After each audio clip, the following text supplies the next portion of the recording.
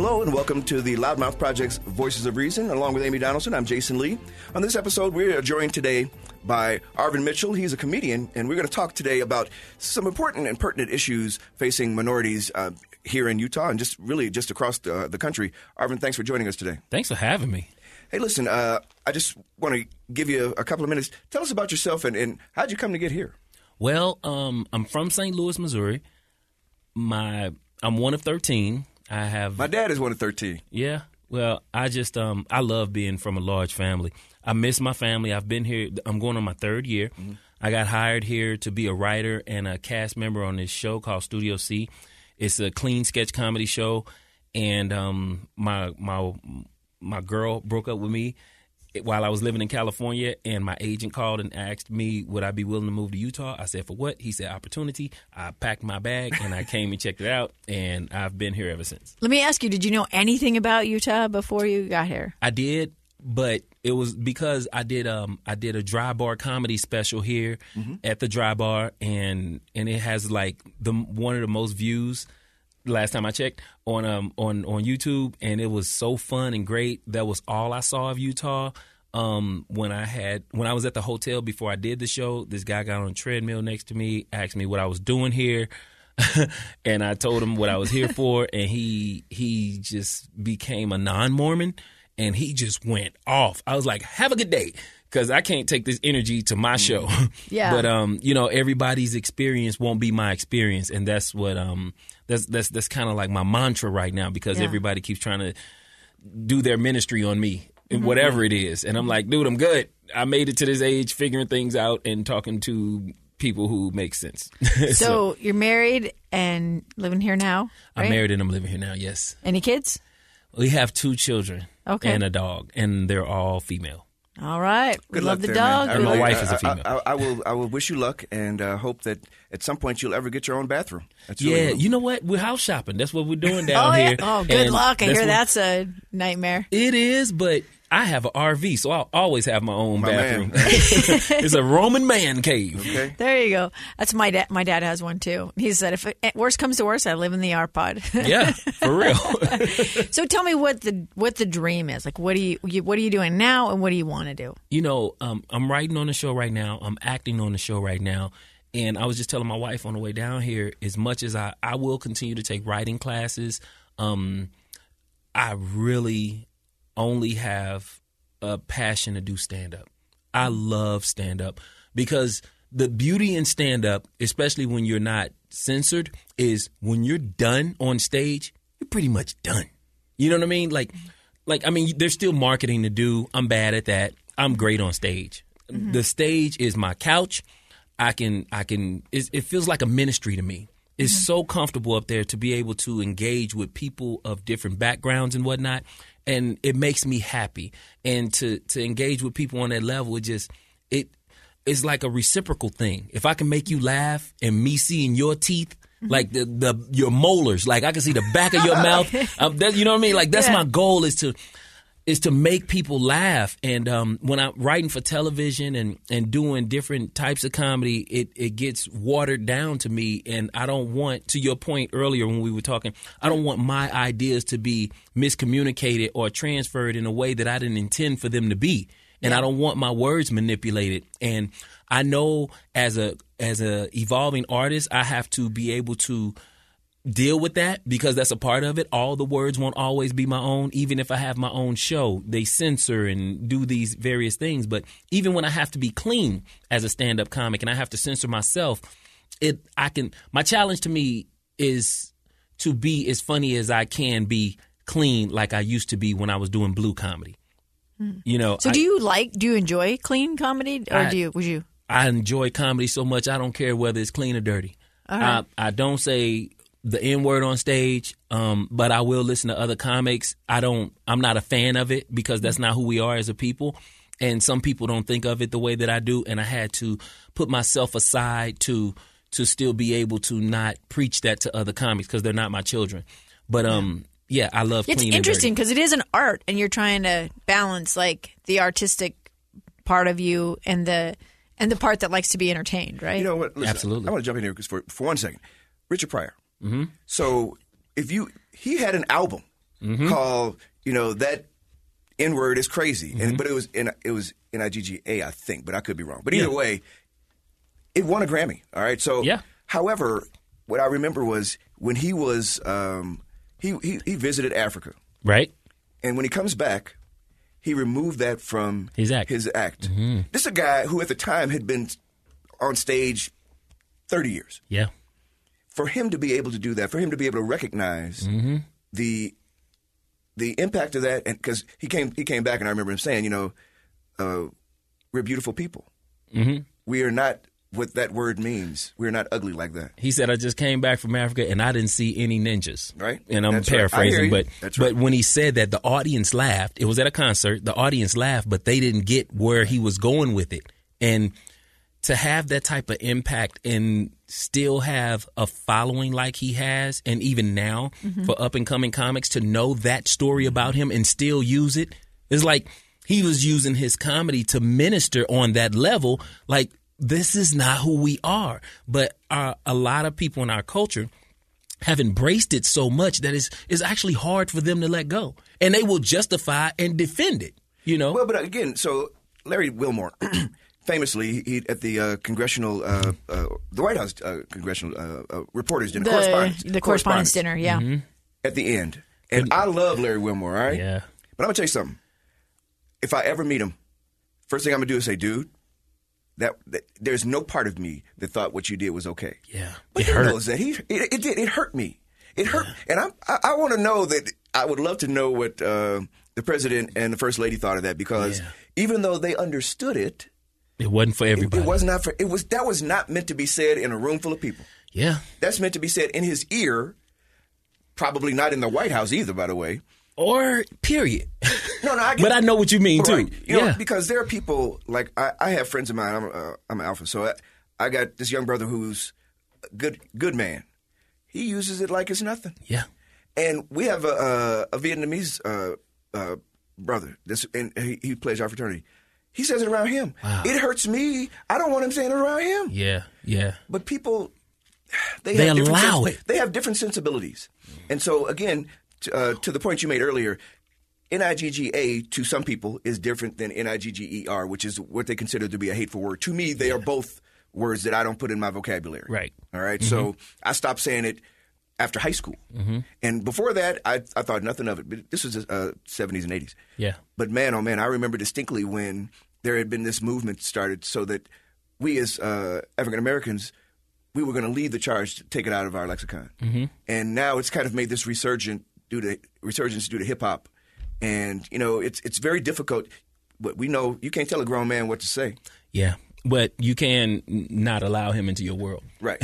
And you can say, hey, look, you got to curb that when you're here. Yeah. And so, that respect happens. But generally speaking, it's just, I think it's always going to be a problem we deal with. Yeah, that's one of the issues I'm dealing with in interviewing people for my podcast.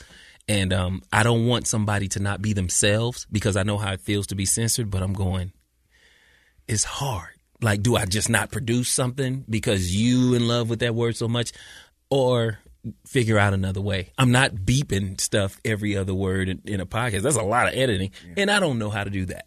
So anyway, there's bigger fish to fry in comedy as far as I'm concerned, but that's not in my vocabulary. It's not in my world. So I'm grateful that I've evolved to be cognizant of how much of an impact words can have on people. So you feel like as you develop your act, how do you choose what topics to talk about? I'm kind of a free flow kind of comic, like I was talking to you earlier about reporting. I'm reporting my version of my life. So it's only so much you can kind of pick apart what I'm saying to you if it's my story. So you won't hear me challenge your political icon or demon on stage. I'm just here to have fun. I want to make people think and laugh, but most importantly, laugh. I don't care if you think or not. That's not my responsibility. But if I can make you think sometimes about something that I'm saying, even if it doesn't have to be historic. It's just like, one of my friends said, can you give a homeless child homework? like that makes you think before you laugh. Like, well, can you? He doesn't have a home, but you know what I mean? Right. And some people might find that insensitive because the child is homeless. But that's why I like wordplay so much. So I don't have to always pick something. It's just the idea will hit me. Like I was on my way here and I was talking to my wife and we need police reform right now. And I was thinking that if you made all black women cops, that would stop the killing. They would just take off their belts and just spank you and put you in timeout. And I was like, I should really work on that as a bit. That's a great bit. Right? Yeah. Let me just say, they don't even need to pull the belt off. They just need to look at you. See, you know that look. My mom used to give me that look, and I know. I'll spank myself. Right. It won't be as bad. Right. The look is telling you to stop now. Don't make me have to pull off the belt. There you go. Right. And so it's that simple. You know, I'm putting the cereal back. I didn't ask if I could get this off the shelf. Let me humble myself without getting, getting physical. Coming to you. Yeah. When we come back, I want to ask Arvin about a couple other things. And as we talk, I feel like one of the things as I got to know him a little bit is that he's a very thoughtful fellow. And just having somebody who with a different perspective than me and Amy living here and kind of expressing to us what he has learned in his new experience, I think it's going to be very interesting. You're listening to Voices of Reason.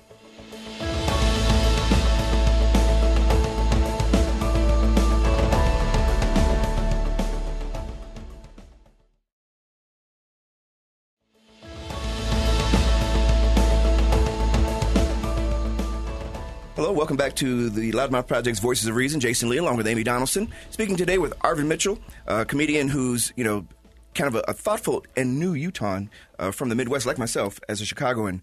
Been to St. Louis a couple of times. One of the hottest places I've ever been. And I look.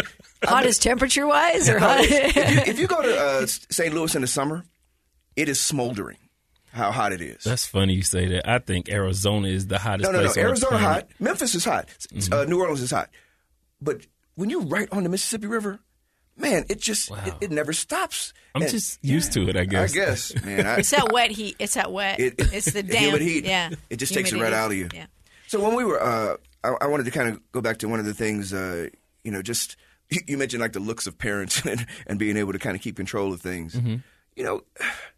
Can you talk a little bit about your growing up and what that was like and how did that get you to where you are today and then kind of juxtapose that a bit against what you see in society today? Oh, man. My mom didn't play. She I remember like she had rules and she raised us to say yes, ma'am, no, ma'am, and sir and everything. And we're very respectable. And I've learned that it got me very far in life just by respecting other people, no matter what they look like or how old they were. Even when older people don't want you to say yes, sir, and no, sir, you start with that and let them tell you, don't call me that. You make me feel old. And when you say, well, you are, then they don't like that. So my mom and dad, they were activists. And my mother's still alive. My father passed a few years ago. He was a Marine, and he was a great man, and I miss him like crazy.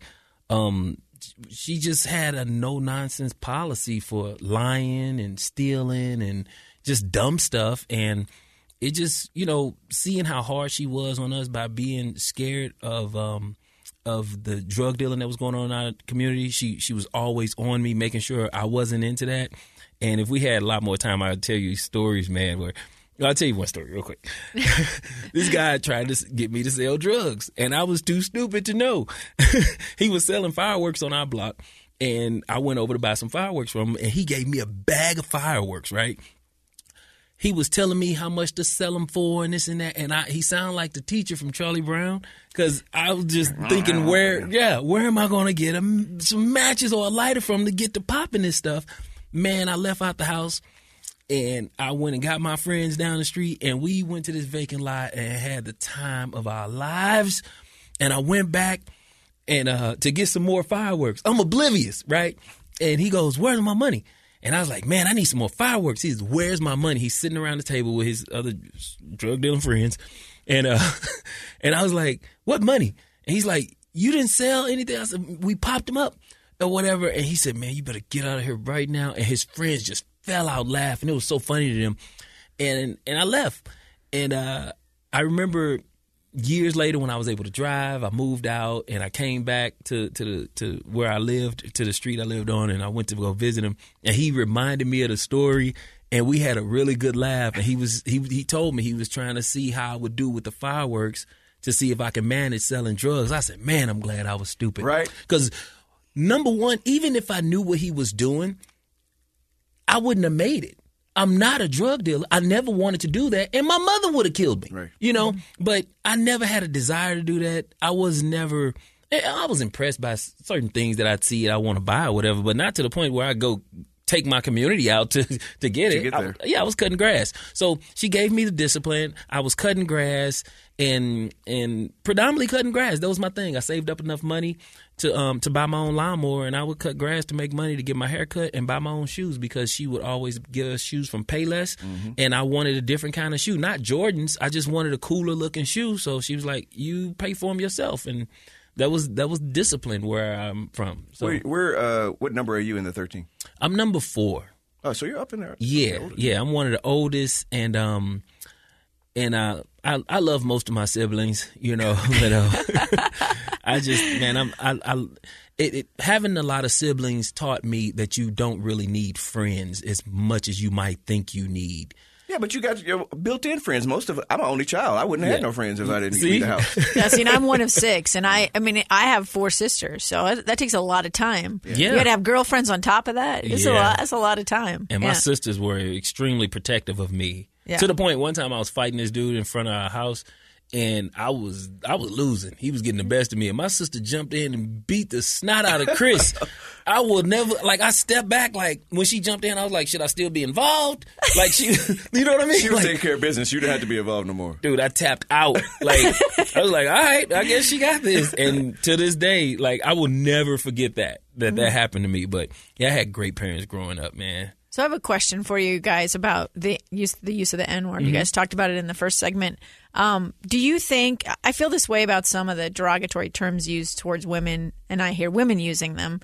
And I wonder sometimes if we've been convinced that if we take it back, that we take back the power that we maybe we didn't have when they used it on us. And I wonder if it's just a much more complicated conversation. It's not just a matter of I want to use this word, I think it's cool, or or what it means in my life. You know what I mean? It's a singular experience. I wonder if there is some way in which there's power attached to those words, right? Mm-hmm. And the power is to keep us in our place, to humiliate us, to remind us we don't have power. We're begging for a seat at the table most of the time. Wow. And I wonder if your thoughts on just this idea that some people want to use it because it's saying, I have the power. Yeah. I think that's exactly what it is. When you attach freedom to stuff, it has a different meaning.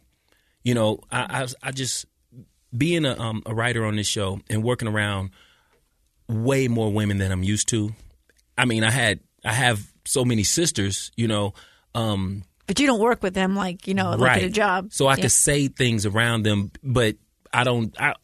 I was raised with respect, so I don't say things around them that would hurt their feelings or whatever. But it taught me that, especially in the work world, that people are trained or not trained to do certain things.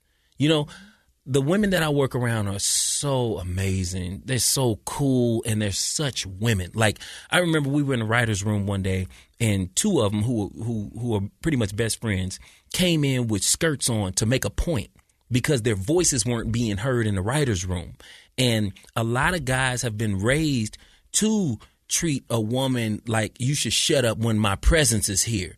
And you can't say that, and I'll listen to you to a degree, and then I'll cut you off, and da-da-da. And it's going, so many times these women have spoken up going, well, I just said that, hello. So it slowed down the momentum in the room to make an impact. And I had to appreciate that. And I know as a black man how it feels to be silenced, you know, whether you literally say shut up or you just don't take my comment into consideration. You just move past what I just said.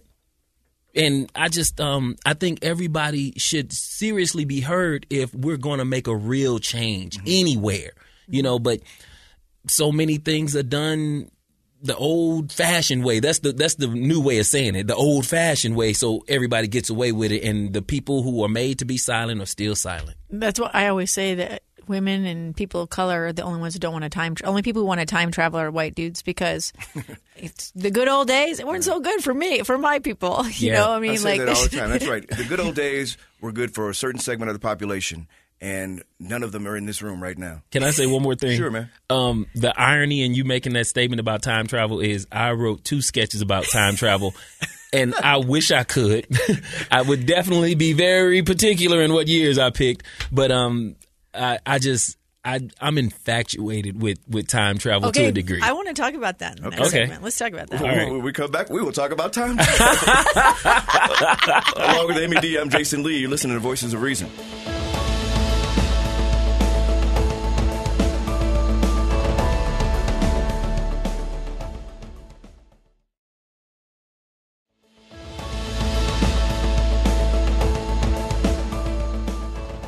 We are back with the Loudmouth Project's Voices of Reason, Jason Lee and Amy Donaldson. Speaking today with Arvin Mitchell.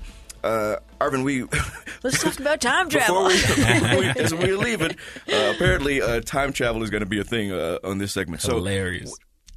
So I never thought about this until a comedian, Jessica Williams, one of my favorite comedians. She does a great she did a great podcast, Two Dope Queens. Was actually that was one of my very first podcasts I listened to. First one was Serial, and then Two Dope Queens was my second podcast. Okay. But her partner's got a show on Comedy Central now. Yeah. Wow. And so, but she said, somebody mentioned time travel on their show, and she said, Black women don't want to time travel. And I thought, neither do I. You know, I mean, there are definitely things I would have liked to have seen in history, or people I would have liked to have met. But after a couple hours, give me back here. Right. So what's your thoughts? You've written about it. You know, I wrote this sketch about this kid's cleaning up his room, and this kid's cleaning up his room, and his mother walks past the doorway, and she notices that his room is a mess. And she stops and says, "Didn't I tell you to clean up your room?" And he's like, "Didn't I tell you I clean it up when I'm done playing Red Dead Redemption, this video game?" And she goes, "Boy, I just got a parking ticket and the meter wasn't even expired. You gonna talk crazy to me in my own house? I will slap you into the middle of next week." And then he goes, "Well, then who's gonna clean up my room?" And she slaps him, and he goes into the middle of next week. So with the editing and everything, they show him, just disappearing and everything. So that's why I thought it was funny. And there's more to the sketch, but I just wrote it. I just like time travel because it made the cliche phrase that I was raised on. Heard. Right. Yeah, I've heard that too. That it made it possible. Yeah. And so I don't know if I'd really want to go back. So if you could time travel. I love the notion that he came up with a skit for that. So I heard that. I'm like, that is brilliant. Especially nowadays when people are so worried about talking about hitting, Yeah. I was surprised that it got picked to be on the show because somebody gets hit. I guess that's a question. What is it like trying to do comedy right now? You know what's funny about that? A lot of people think it's harder, but for me, it's just on my heart so much how much people need to laugh. It's not harder for me. It's just it's not hard. It's just if you don't want to laugh, don't come to the comedy club or don't find humor in things. You don't have to be in a comedy club. Who doesn't want to laugh, Arvin? Some people just don't. I think I've literally seen people come to a comedy show and have a straight face.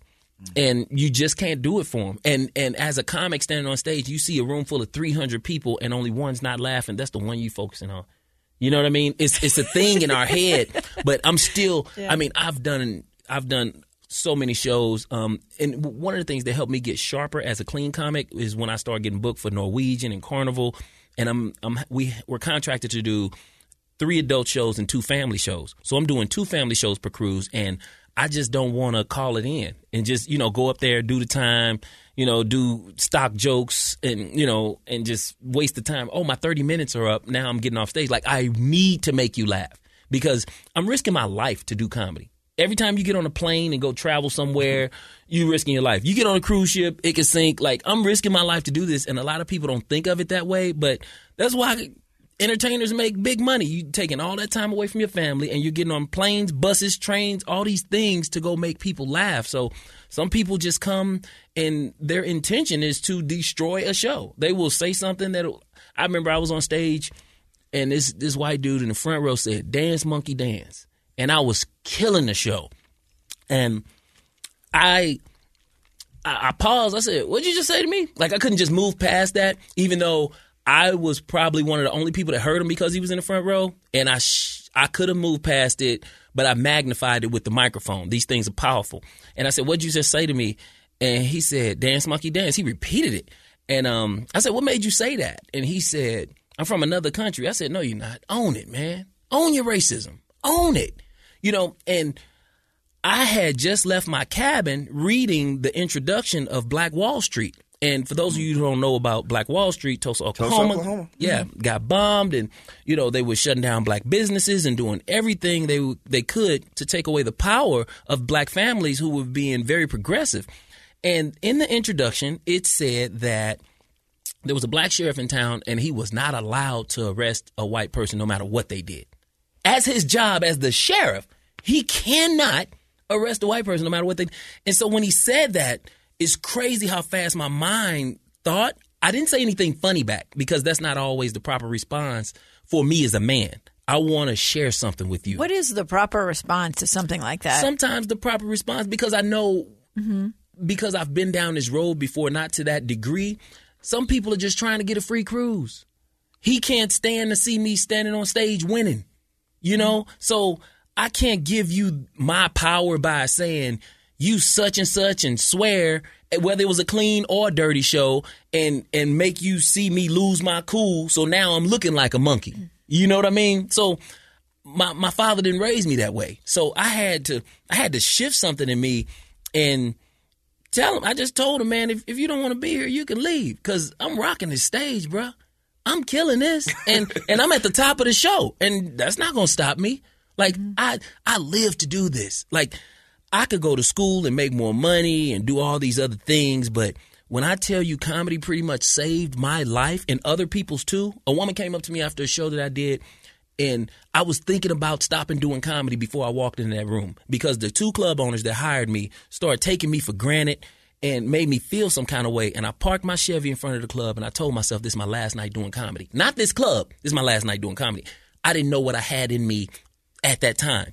I went in there and I killed the show. This lady stopped me on the way out. I thought she was trying to get with me, because I'm kind of nice looking. I was just going to say, I'm so handsome. Yeah. No, but she said, I just want to say something to you. And I was like, I got to go. She's like, please, I need to share this with you. She said she was contemplating suicide, and I made her forget what she was thinking about while I was on stage. And I truly believe she blessed me just as much as I blessed her.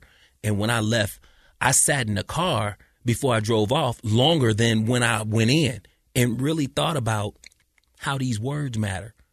She checked out. She stopped thinking about whatever she was thinking about committing suicide for, and just focused on how much of a fool I was being on stage having fun.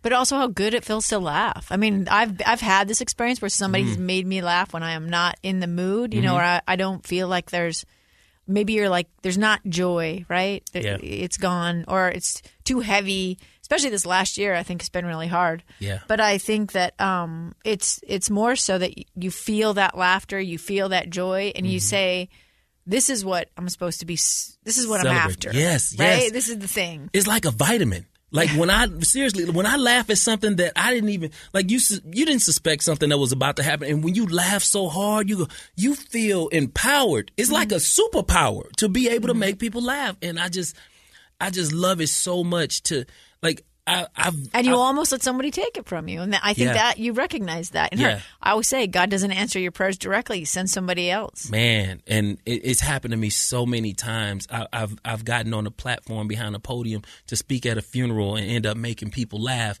and I'm not going to do that. I'm just going to share what's on my heart, and people end up laughing. And it just really makes me feel good to for somebody to leave my presence knowing that I gave them that, I cannot tell you how much you just touched me with that story, because you changed somebody's life. No, you saved somebody's life. And that is not hyperbole. That woman told you, you saved my life. Yeah. Mm-hmm. And that is such a gift. And it saved your life, too, by the way. I mean, it brought you back to realize that this is what you were meant to do. Right. Yeah. And she know I don't believe in God, but I'm working on him. there is some serendipity in that, and the world is better for it. And and who laughter is the best medicine. Saving somebody's life, that is, man, that is beautiful. You just made me think about something, but thank you for acknowledging that. But when you said I don't believe in God, I was thinking the first thing came to my mind was God believes in you. Yeah.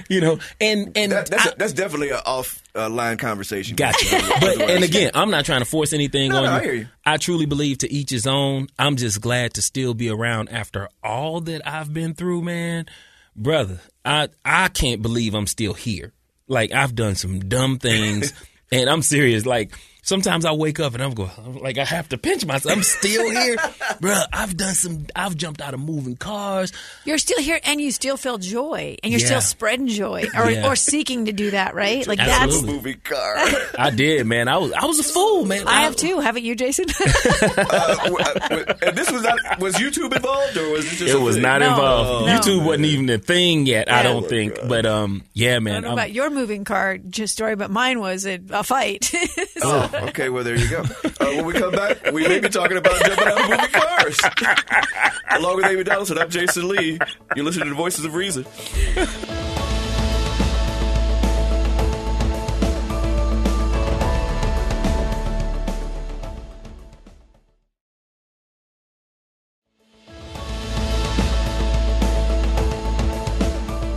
Welcome back. We are... Okay, hold on. I got to start those all over. I'll start to laugh already. Forgive me. That's how we should start. Okay. In fact, we will start like this. I'm Jason Lee, with Amy Donaldson. This is Loudmouth Project's Voices of Reason. And this is what happens when you invite a comedian into the room. Thanks, Arvin. Thank you. Okay, so we were talking about time travel, and then somehow it got to racism and heckling, and we're covering it all. Life-saving comedy, and just okay.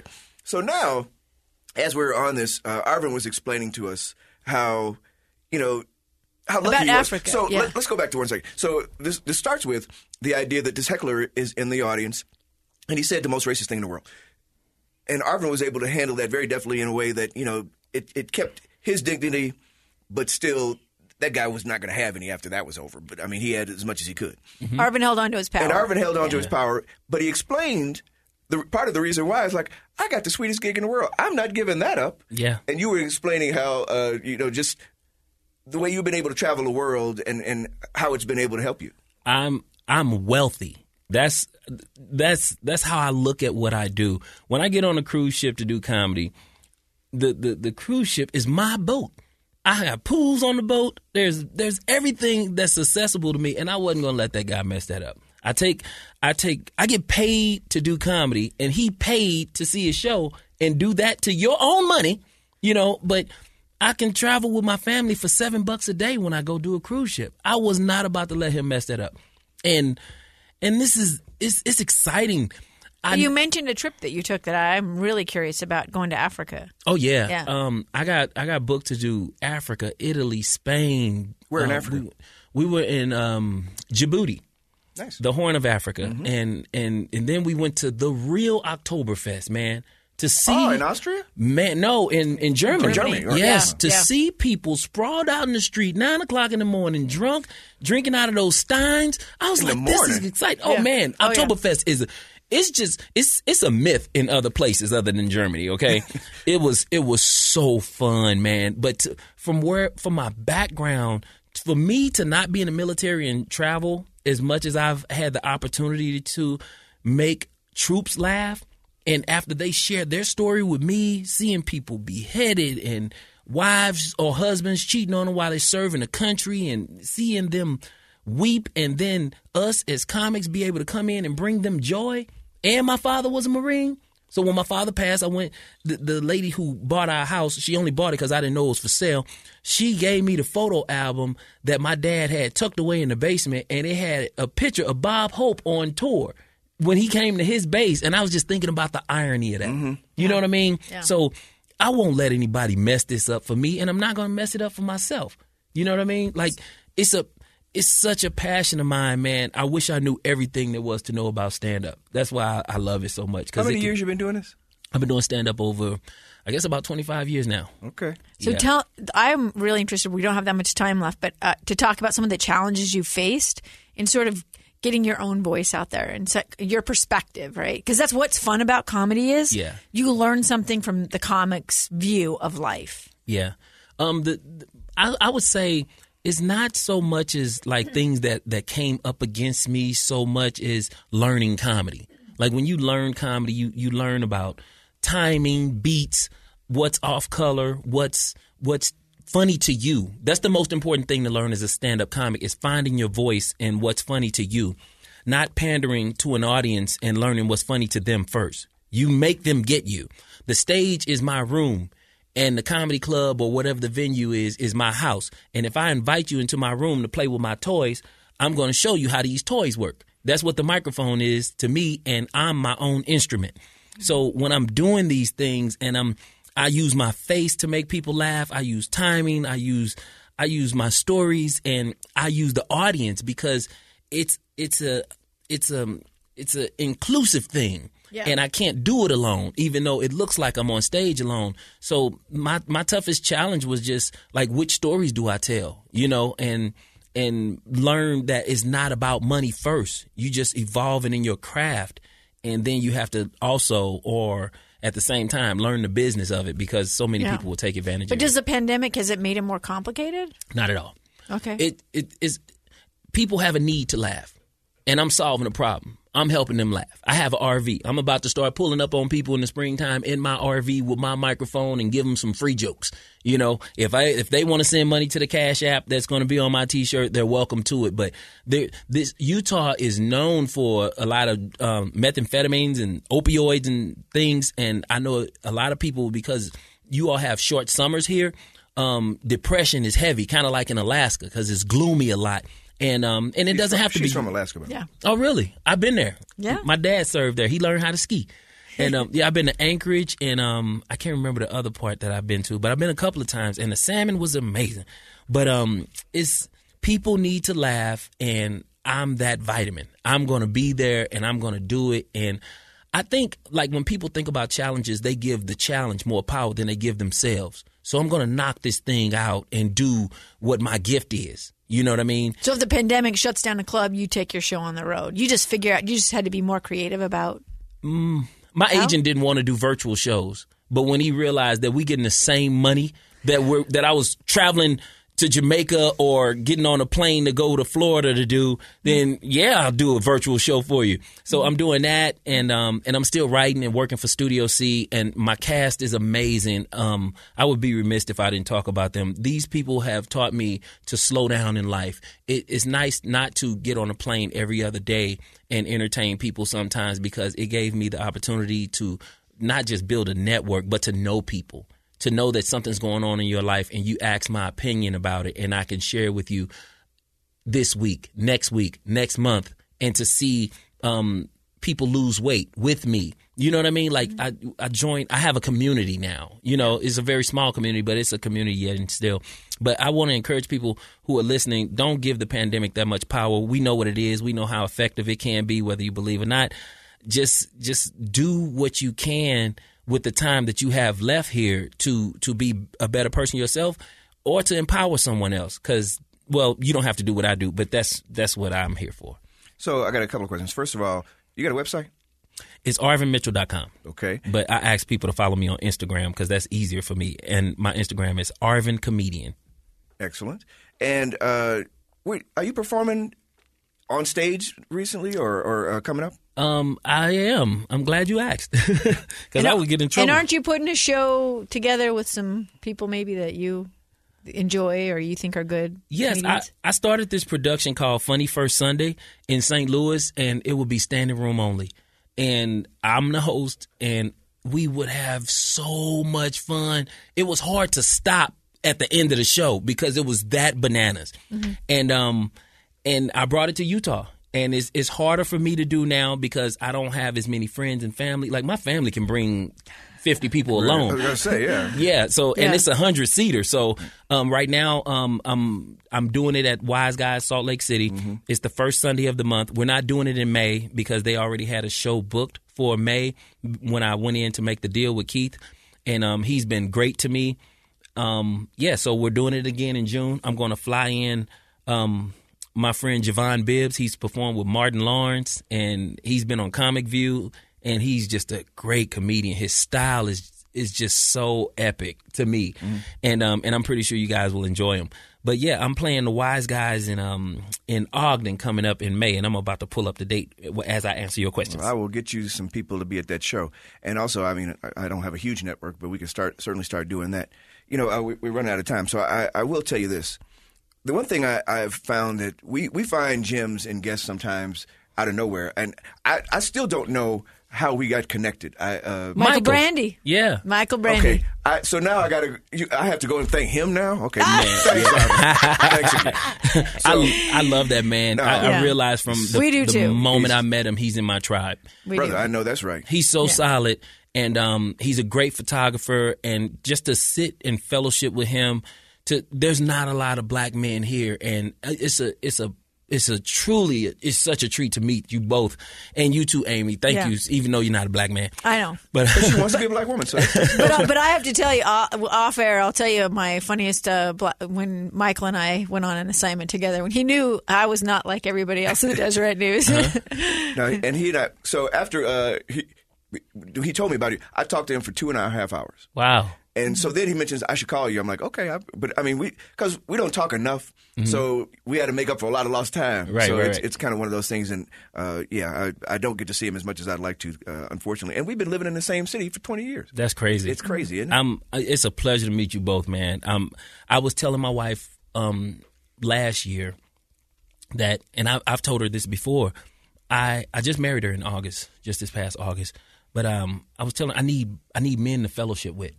We struggle with so many things, and it's not popular for us to go see a therapist, and we need to fellowship, and whatever your word for it is, you know, we need one another. And because I can't go to a white guy and share my fears about being pulled over by the police or and even buying a house. Yeah. I never thought I'd have to think about this, buying a house. Like, if my neighbor doesn't like me, I come home to this every day and I got to leave my wife at home.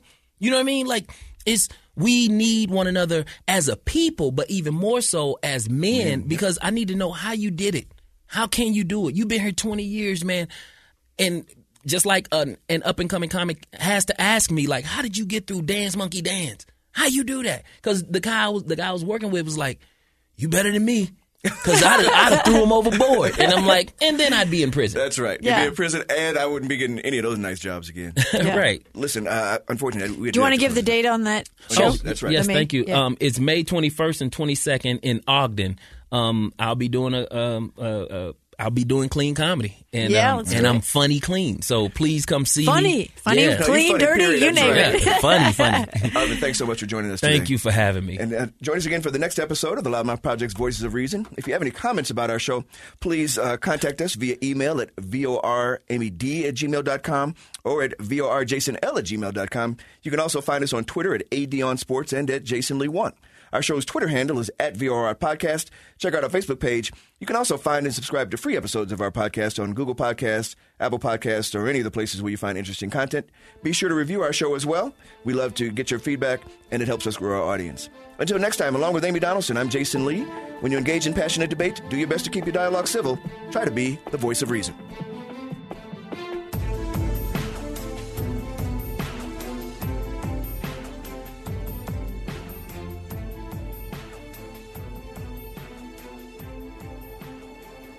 Voices of Reason is a production of the Loudmouth Project.